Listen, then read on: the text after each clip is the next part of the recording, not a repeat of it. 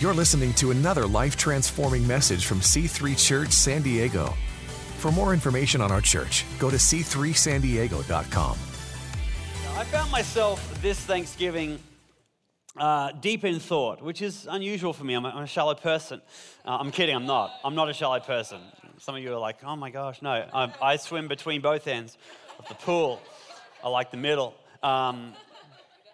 But I found myself a little bit deep in thought and just being so thankful for, which is kind of the purpose of Thanksgiving, to be thankful. But I found myself very thankful for so many things in my life. I found myself so thankful for our amazing church, for you guys, for our team, for our pastors, Pastor Jurgen, Pastor Leanne. I found myself so thankful for my health as I force-fed myself for 6 hours straight.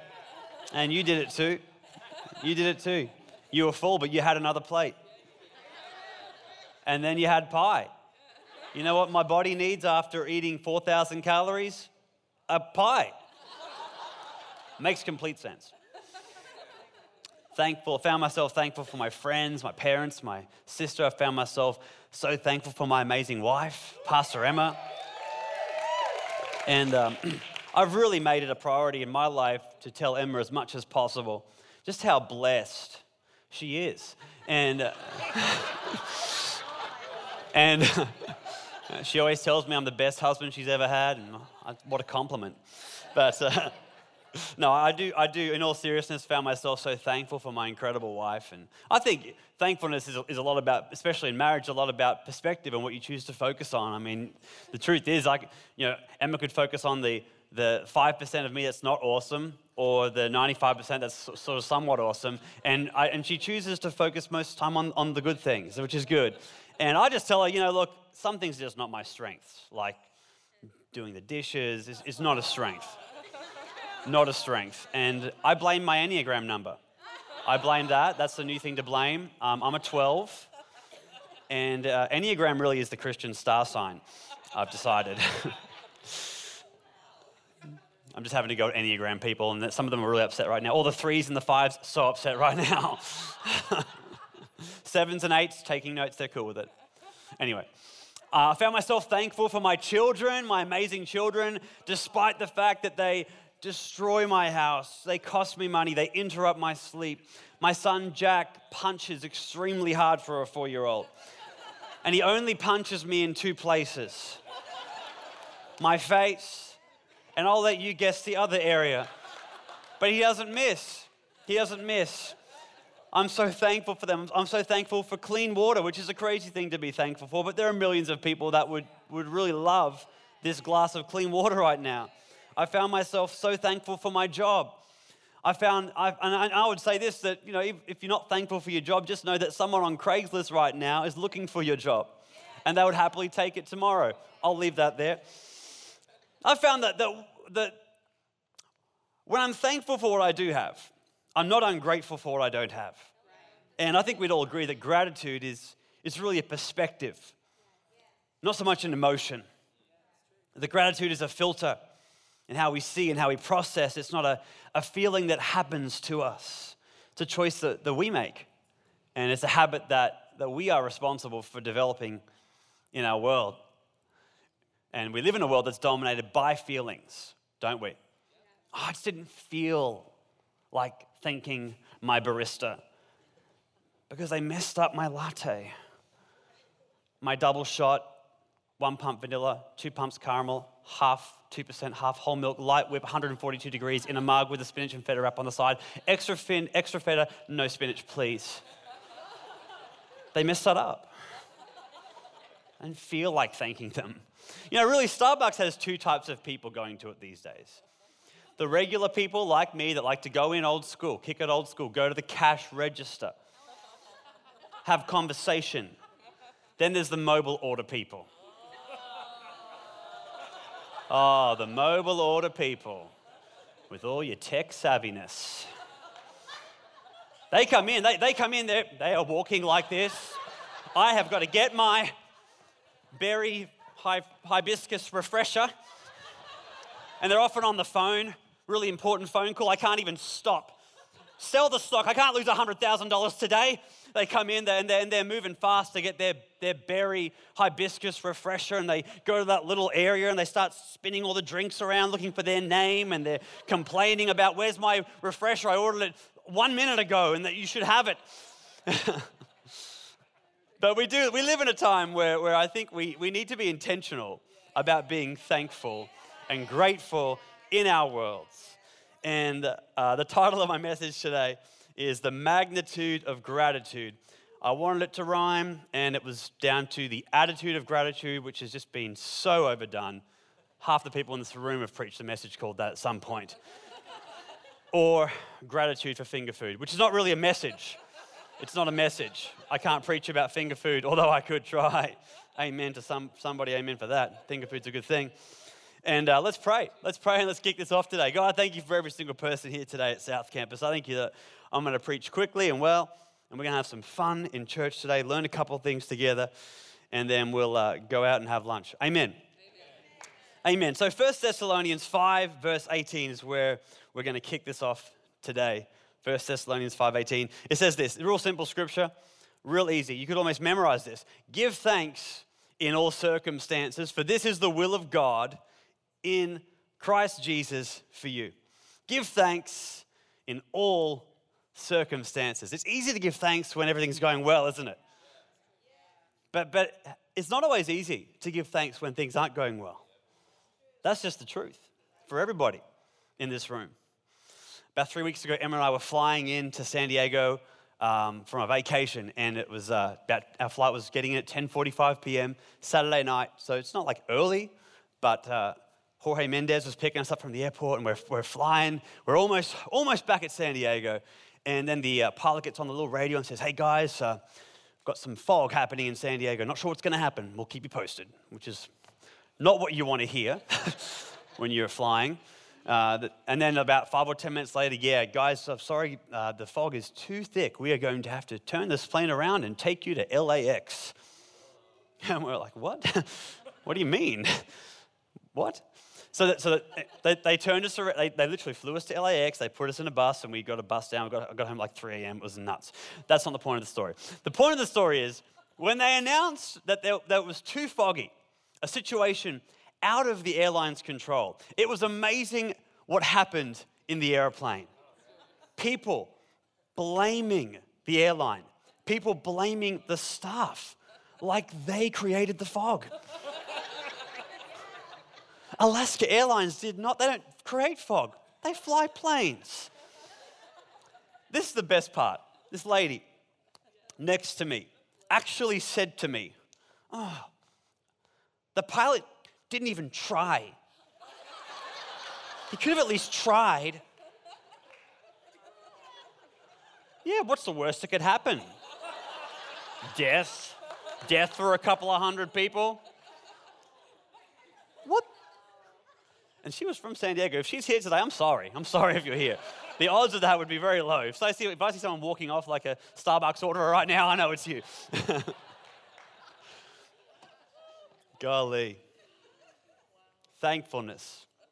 Perspective. Disclaimer, just a quick disclaimer here.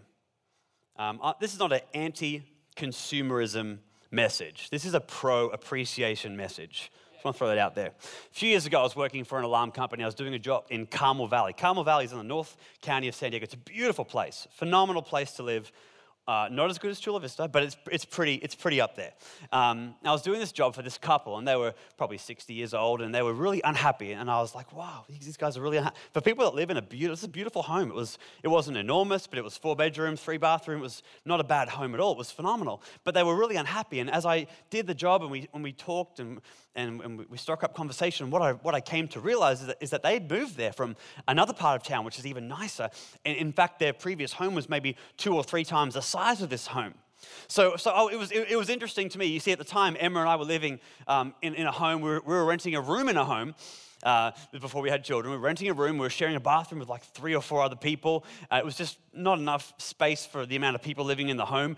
But that's what at the time, we were just moving here. We're just interns. We'd just gotten out of the internship. And so that's all we could do. So I was like, man, I would just be so thankful for this home. Yet this couple was so upset Because in their mind, this was a major downgrade. They were not appreciating the incredible blessing, the fact that you live in Carmel Valley, the fact that you have 3 or 4 bathrooms for 2 people. Like, that's 2 bathrooms each. You can't even use 2 bathrooms at once. And it just got me thinking, gosh, can we just appreciate what we have? And I'm not saying that you know, don't aim high in life or don't go for it. But I'm just saying, can we be appreciative? So I thought this would be a fun opportunity for me to show you pictures of the first home that Emma and I bought. Now this home, we bought this home. Emma was still in college. We were engaged.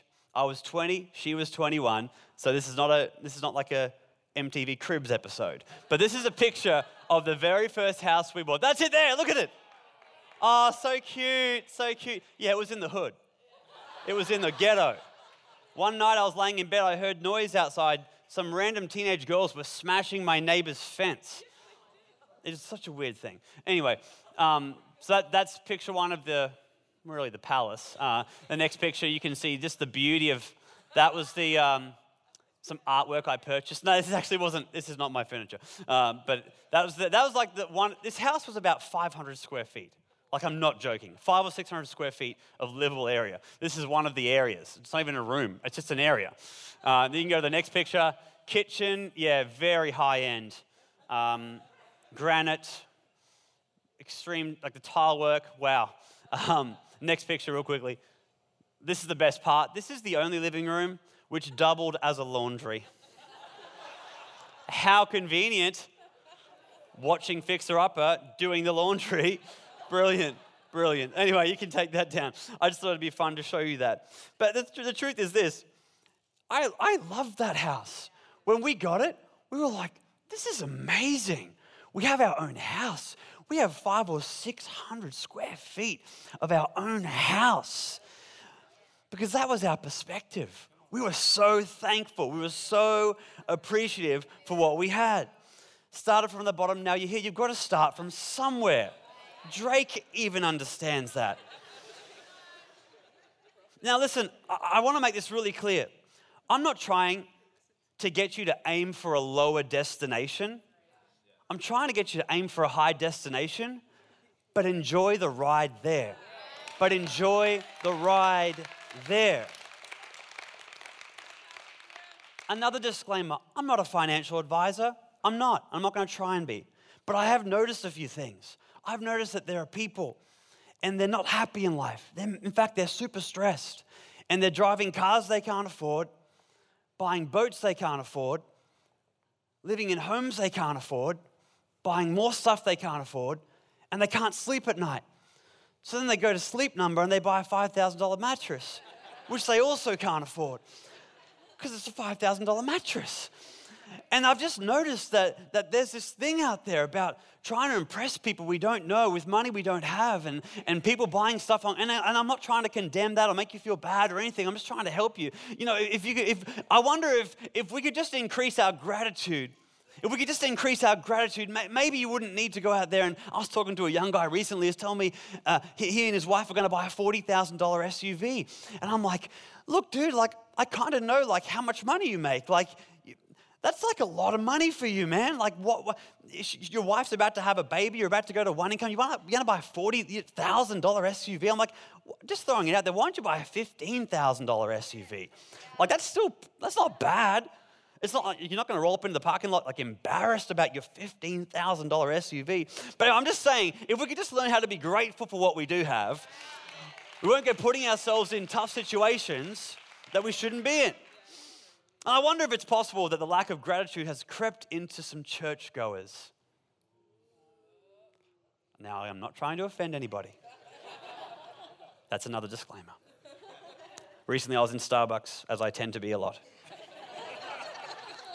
And these 2 ladies were sitting next to me, and they were talking, and I couldn't help but overhear them as they started to talk about all the churches they'd been to. And I was like, if you guys start talking about C3 and it's not good, I am going to take this AirPod out and have a word. But it was just a fascinating conversation for me to eavesdrop on. Not that I meant to. But it was just interesting because they were complaining about everything. Oh, parking's hard at that church. Parking? Oh, it's not very friendly. The preaching's, all these different little opinions about churches and how all the things that are wrong with the churches. And I just felt like sharing with them a scripture. I didn't. I felt like sharing with them a scripture, Psalm 100 verse 4, which says, enter his gates with thanksgiving. Go into his courts with praise. Give thanks to him and praise his name. Enter into the church with thanksgiving. Let's think about this for a second. We live in a country that allows us to worship. That's amazing. That's amazing. Let's give some thanks for the amazing country we live in this Thanksgiving weekend. That's amazing. Not only that, we live in a country that has such an amazing culture that we don't even only have one or two churches to choose from in our local area. We have hundreds of churches in San Diego that we get to choose from. But I wonder if the downside to that is that it's kind of created a bit of a consumeristic Christian approach to church, where it's, well, if this church isn't amazing, I'm going to try this church and this church and this church and this church and this church and this church and this church. I'm just wondering. I wonder if it's created some professional churchgoers. Wouldn't it be interesting to have a conversation with someone who lives in another part of the world where they've only got one church in their city to go to, and it's illegal to go to that church?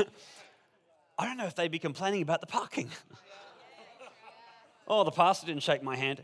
Yeah, his hand got cut off last week, you guys. Like, I just wonder if we're a little bit entitled, if we're a little bit spoiled.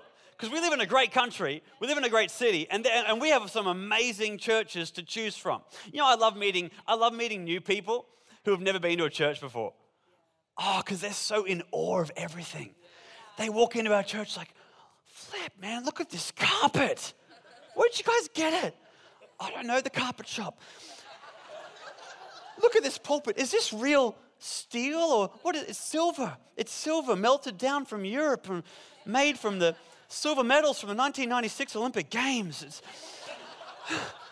They look around, they go, my gosh, black ceilings. Who would have thought? That's a brilliant idea. I love meeting people like that because they're so grateful. I don't know, but I love meeting the person who's a professional churchgoer because they've got an opinion about everything. Well, I like the sermon, but bro, if you can't tell me 3 good things about the sermon before you tell me the but, then I don't want to hear it. It's a pretty good church. Pretty good. Enter into his courts with thanksgiving. Come on. Enter into his gates with praise. I would rather speak to a brand new Christian who's never been to church than the guy who's been to 10 churches in 5 years. Amen. All right, so what happens if we don't have gratitude? What are some things that happen? There's probably hundreds of things that happen to us if we don't have gratitude, but I'm going to talk about like 5 or 6 really quickly, and then we're going to wrap this thing up, and you'll be grateful that I finished on time today. So the first thing is this. If you're taking notes, you may want to write this down. Without gratitude, we become jealous. Oh, we become jealous people. This is extremely difficult, especially with the day of comparison that we live in with social media and all that. And we do find ourselves trying to keep up with the Joneses. There is this comparison thing that exists. Especially when you have one of those neighbors who are just like amazing. Like they're just good at everything. They're so successful. They've got abs. They look perfect. Their house looks perfect. Their grass looks perfect. Even though it's fake, it still looks perfect. Like they're just that person, you know what I mean? Like there was this guy named let's just call him Mr. Smith. And Mr. Smith, he's not the perfect neighbor, but he's doing all right in life. He went and got a 2018 Tesla. Nice car. Just very standard though, standard wheels, standard car. He was so excited, Mr. Smith, when he drove home that day. He thought, you know what? I'm going to celebrate. I'm going to stop by my favorite ice cream shop, Baskin's, grab myself a 2-scoop sundae. Peanut butter and chocolate. Mr. Smith rolls home. He parks his not brand new, but 2018, almost brand new Tesla in his driveway, and he so proudly hops out of it and locks it, beep, beep, plugs it into charge. He's pumped about his Tesla. But then guess who drives in the street? Mr. Jones. And guess where Mr. Jones was that day? Also getting a Tesla. But Mr. Jones, got a 2019 Tesla with upgraded rims, tinted windows, paint upgrade, the full thing. So Mr. Smith all of a sudden is a little bit down about his 2018 Tesla. As Mr. Jones rolls into his parking lot, he hops out of the car, and he's that neighbor I was just talking about. He's the guy with the abs. He's the guy that's just got it all together. He's the guy with the perfect wife, perfect children, perfect picket fence, perfect grass, perfect everything. Hops out of his Tesla. Mr. Smith sees him and he goes, "Oh, you got a Tesla as well? What year model is it?" He says, "Oh, it's the 2019. I was going to get the 2018, but read a couple of bad reviews." And Mr. Smith says, "Hey, Mr. Jones, I see you've also got Baskin Robbins. What would be the odds that we'd both drive home today in Teslas and have Baskin Robbins? I'm just curious, what did you get from Baskins?" He's like, "Oh, my usual, 3 scoop sundae." So now Mr. Smith, a moment ago Mr. Smith was pumped. He just got a 2018 Tesla. A 2 scoop sundae. That's a good day for anybody. He's about to walk into his house and sit down and celebrate. But now he's walking in and he's bummed. He's upset. Mr. Jones got a better Tesla than me. Upgraded wheels, tinted windows, upgraded paint. He's got 3 scoops on 3 scoops on 3 scoops sundae. Ooh, I'm trying to watch my figure. All of a sudden, jealousy completely robs from Mr. Smith because he's so busy being upset about what Mr. Jones has, he misses what he has. And this is why jealousy is so bad and comparison always gets us into trouble, because we will miss what we do have when we're focused on what we don't have. We will miss what we have when we're focused on what the Joneses have. So just stop worrying about that and just worry about what you got. Amen? All right. Number 2, without gratitude, we become entitled. My children, who are 6 and 4, so they're young. I've got time to help. They are somewhat entitled. And this time of the year is an awesome time of the year because it's Christmas. And every time we feel entitlement rising up in our children, we have an app on our phone called the Call Santa app. This app is a phenomenal parenting tool. It's brilliant because you can call Santa. And it helps. I'm just throwing some parents an assist right now that you are going to thank me for later. The Santa app. Now this year, unfortunately, spoiler alert, if you've got any kids in the room, plug their ears. My little daughter does not believe in Santa now. So now we have a new strategy. Under our tree, we have presents. And there are 2 types of presents under our tree. The first type are real presents. And the second type of presents, much like these. These aren't real. These aren't real. Well, maybe they are. Actually, that could be real. Forget that. So we have our real presents, then we have shoe boxes pretending to be presents. So every time my daughter starts getting a little extra entitled, we simply take one of the shoebox presents and throw it in the fireplace. I'm just joking. I'm kidding. You believed it. You believed it. I'm not a sick person. I'm not a sick person. But it would be funny if someone did that. If someone does that, please tell me. But don't do that.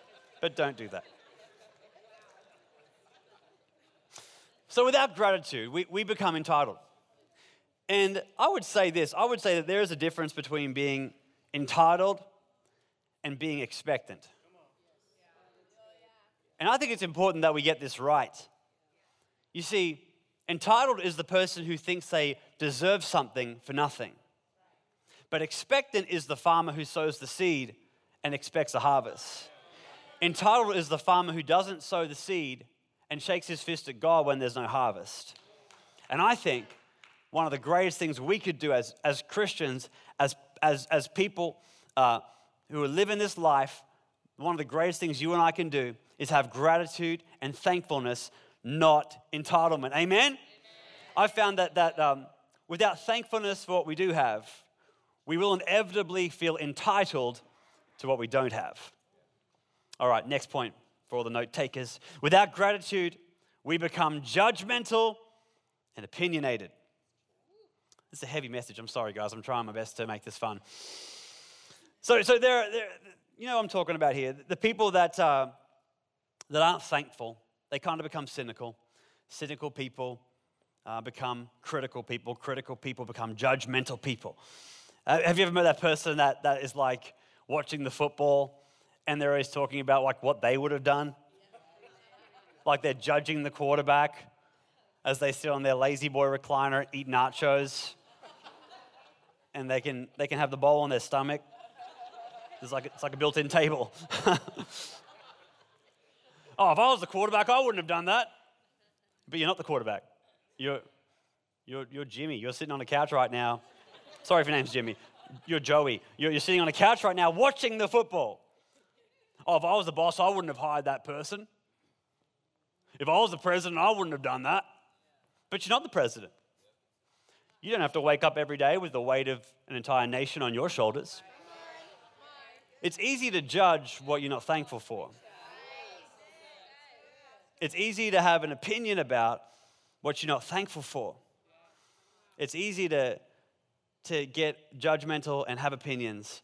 And I just think it's interesting. Because like I said before, I think we live in a magnificent country. We live in one of maybe the most magnificent country in the world. And I kind of get a little bit upset when people like don't get pumped about that. Like when someone threatens, I'm going to move to Canada. I'm like, well, then move. You'll be back. It's freezing up there. You'll be back. I give you 1 year. But I think we need, and I'm preaching to the choir. I know I'm preaching to the choir. I love our country. I love our country. We need to make sure that we are always thankful for this amazing country of America. And if you don't believe me, just travel. Get it? Just travel. I remember going to Thailand when I was 18 years old on a missions trip. My goodness, we live in an amazing country. So, all right, next point. Without gratitude, we can become judgmental and opinionated. My next point is this. Without gratitude, we can become complainers. Ooh. Some wives nudging their husbands, husbands nudging their wives. That'll be a fight on the drive home. Excellent. Complainers. Complaining, it really comes from a place of an unhealthy level of discontent in someone's personal life. And many of us know, and I won't go into it for the sake of time, many of us know the story of the Israelites spending 40 years trying to get to their promised land. And some would argue that the reason why that journey took so long was because they were complaining. A journey that was supposed to take 11 days took 40 years.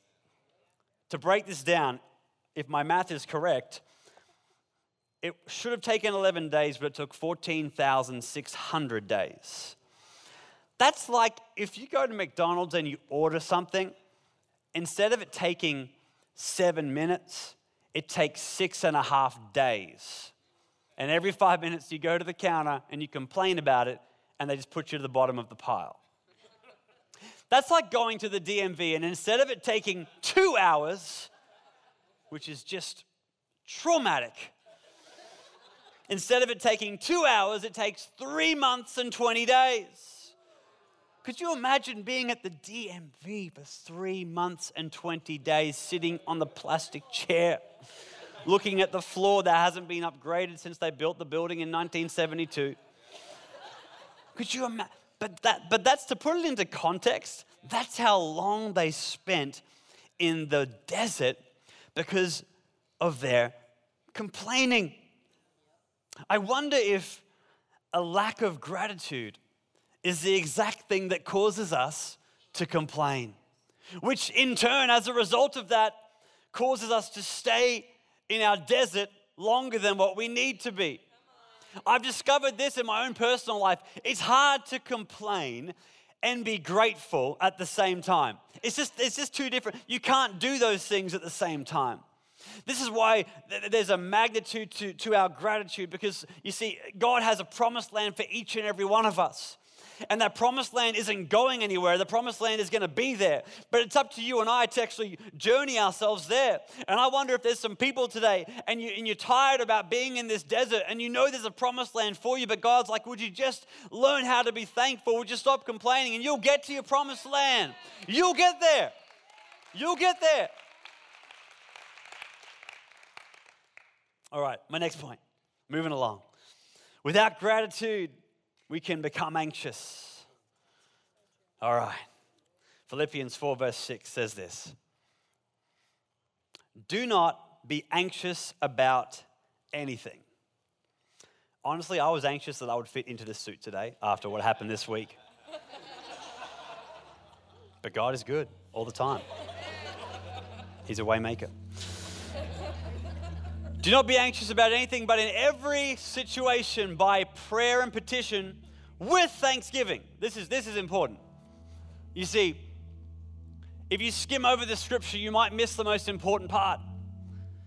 It says, do not be anxious about anything, but in every situation, by prayer and petition, with thanksgiving, present your request to God.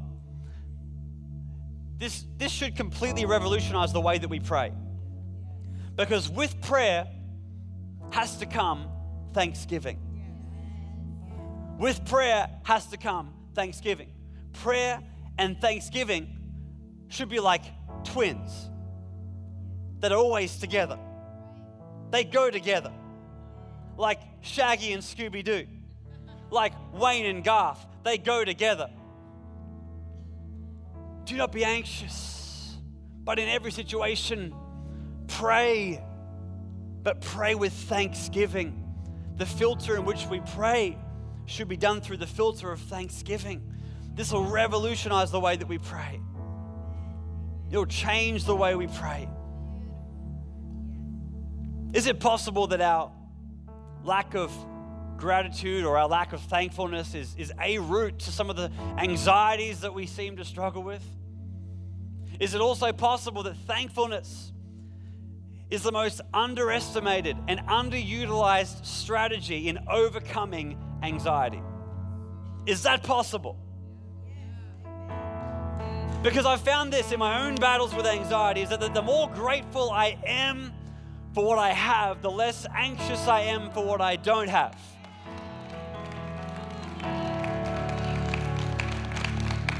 I've discovered that it's difficult to be anxious and grateful at the same time.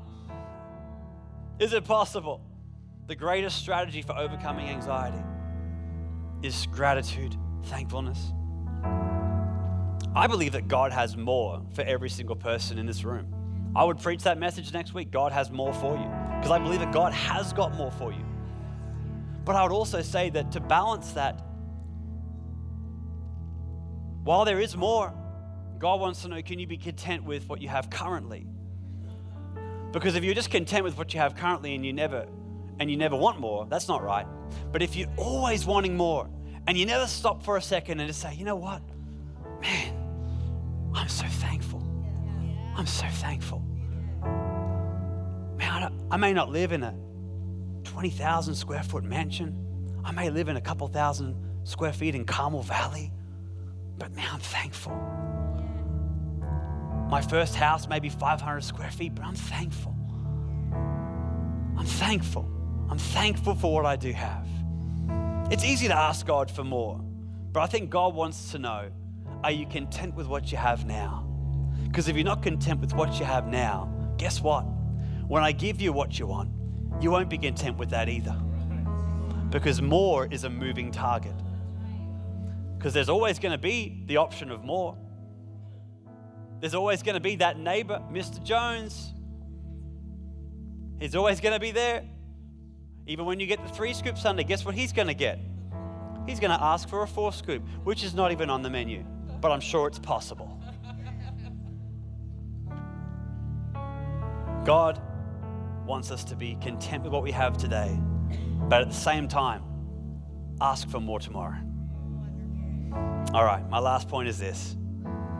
Without gratitude, we may miss our miracle. There's this cool story. It's found in John chapter 6. Jesus crosses over to the far side of the Sea of Galilee. huge crowds following him. Jesus climbs a hill and he sits down with his disciples around him, and Jesus saw a huge crowd of people coming towards him. He turns to Philip and he says, "Where can we buy bread to feed all these people?" "Luna Grill," he said. No, I'm kidding. No. Luna Grill wasn't around back then, you guys. Verse 6, he was testing Philip. He already knew what he was going to do. Jesus is so sneaky, isn't he? Verse 7, Philip replied, "Even if we worked for months, we wouldn't have enough money to feed them." And then Andrew spoke up, "There's a young boy here with 5 loaves and 2 fish. But what good is that with this huge crowd?" Jesus says, "Tell everyone to sit down." So they all sat down on the grassy slopes.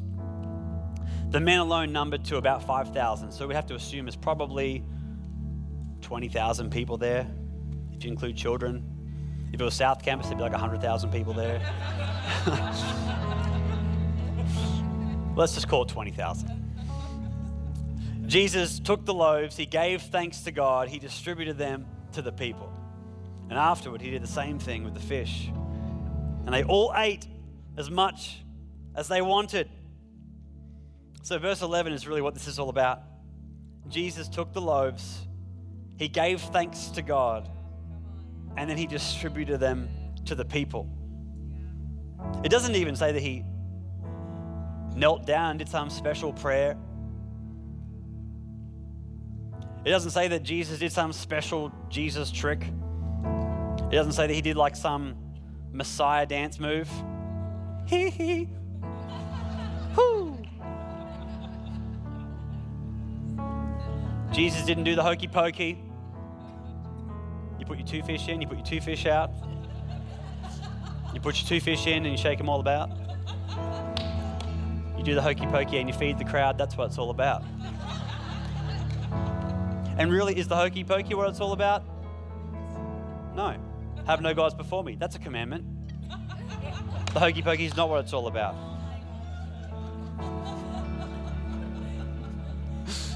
New people are like, "Flip, that blows my mind. I really thought that's what it was all about." Back to Jesus. He didn't do anything but look to heaven and be thankful. And then he distributed. Took the loaves, gave thanks to God, distributed them. Took the loaves, gave thanks to God, distributed them. Wow. How remarkable and how powerful is it to give thanks? I wonder if, and we've heard it before, but I'll say it again, I wonder if what we appreciates. I wonder if what we're thankful for actually multiplies. I wonder if God is waiting for you to be thankful for what's in your hands before he can multiply it into your future. We often talk about being faithful in the small things, but I would put it to you and to me today that it's difficult to be faithful towards something that you're not first thankful for. I wonder if we miss out on the big things in life because we aren't faithful with the small things. And I wonder if we aren't faithful with the small things because we're not thankful for the small things. You see, it all comes back to thankfulness. It all comes back to gratitude. And we want to live a big life, and we want to live a multiplied life. We want to 10x our life. But God wants to know, will you just be thankful? Will you just be thankful for what I've given you? Because if you're thankful for what I've given you, you'll find it's going to multiply very organically, very naturally. Thankfulness leads to faithfulness, and faithfulness leads to multiplication. Thankfulness is the first step. I call this message magnitude for gratitude because for me, I never want to lose my gratitude. I never want to become so focused on the future and focused on doing things and focused on achievement, and all those things are good. But at the same time, I don't want to miss gratitude and thankfulness for what God has for me right now. We're all out of time, so just in the last 2 minutes we have, with every head bowed and every eye closed, I want to ask you a question today. I want to ask every single person in this room a question. Because you see, of everything you and I could be thankful for, the number one thing that we could be thankful for is the gift of salvation. The truth is this, that you and I, we had a debt to pay. We had a debt to pay, the debt of sin that we could not pay, and Jesus paid that debt for us. Our sin was paid for. And salvation is simply a gift to be received. But I don't know if you can receive a gift unless you're thankful for it.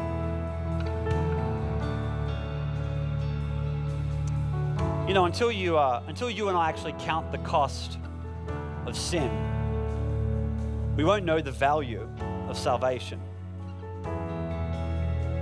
Until you and I know the weight of sin, we won't know the freedom of salvation. The world's worked pretty hard to diminish the weight of sin. The world's worked pretty hard to say that sin doesn't matter, because essentially if you take away sin as being a thing, there's no need for salvation. But my friend, let me tell you today, the greatest gift that you and I could receive this Thanksgiving weekend is the gift of salvation. It's a free gift. It's a gift that is on offer to anybody who wants to accept it and receive it. You don't earn this gift of salvation, you simply accept it. You simply receive it. Thanks for listening. To find out more about our pastors, team, and what we do at C3 San Diego, go to c3sandiego.com.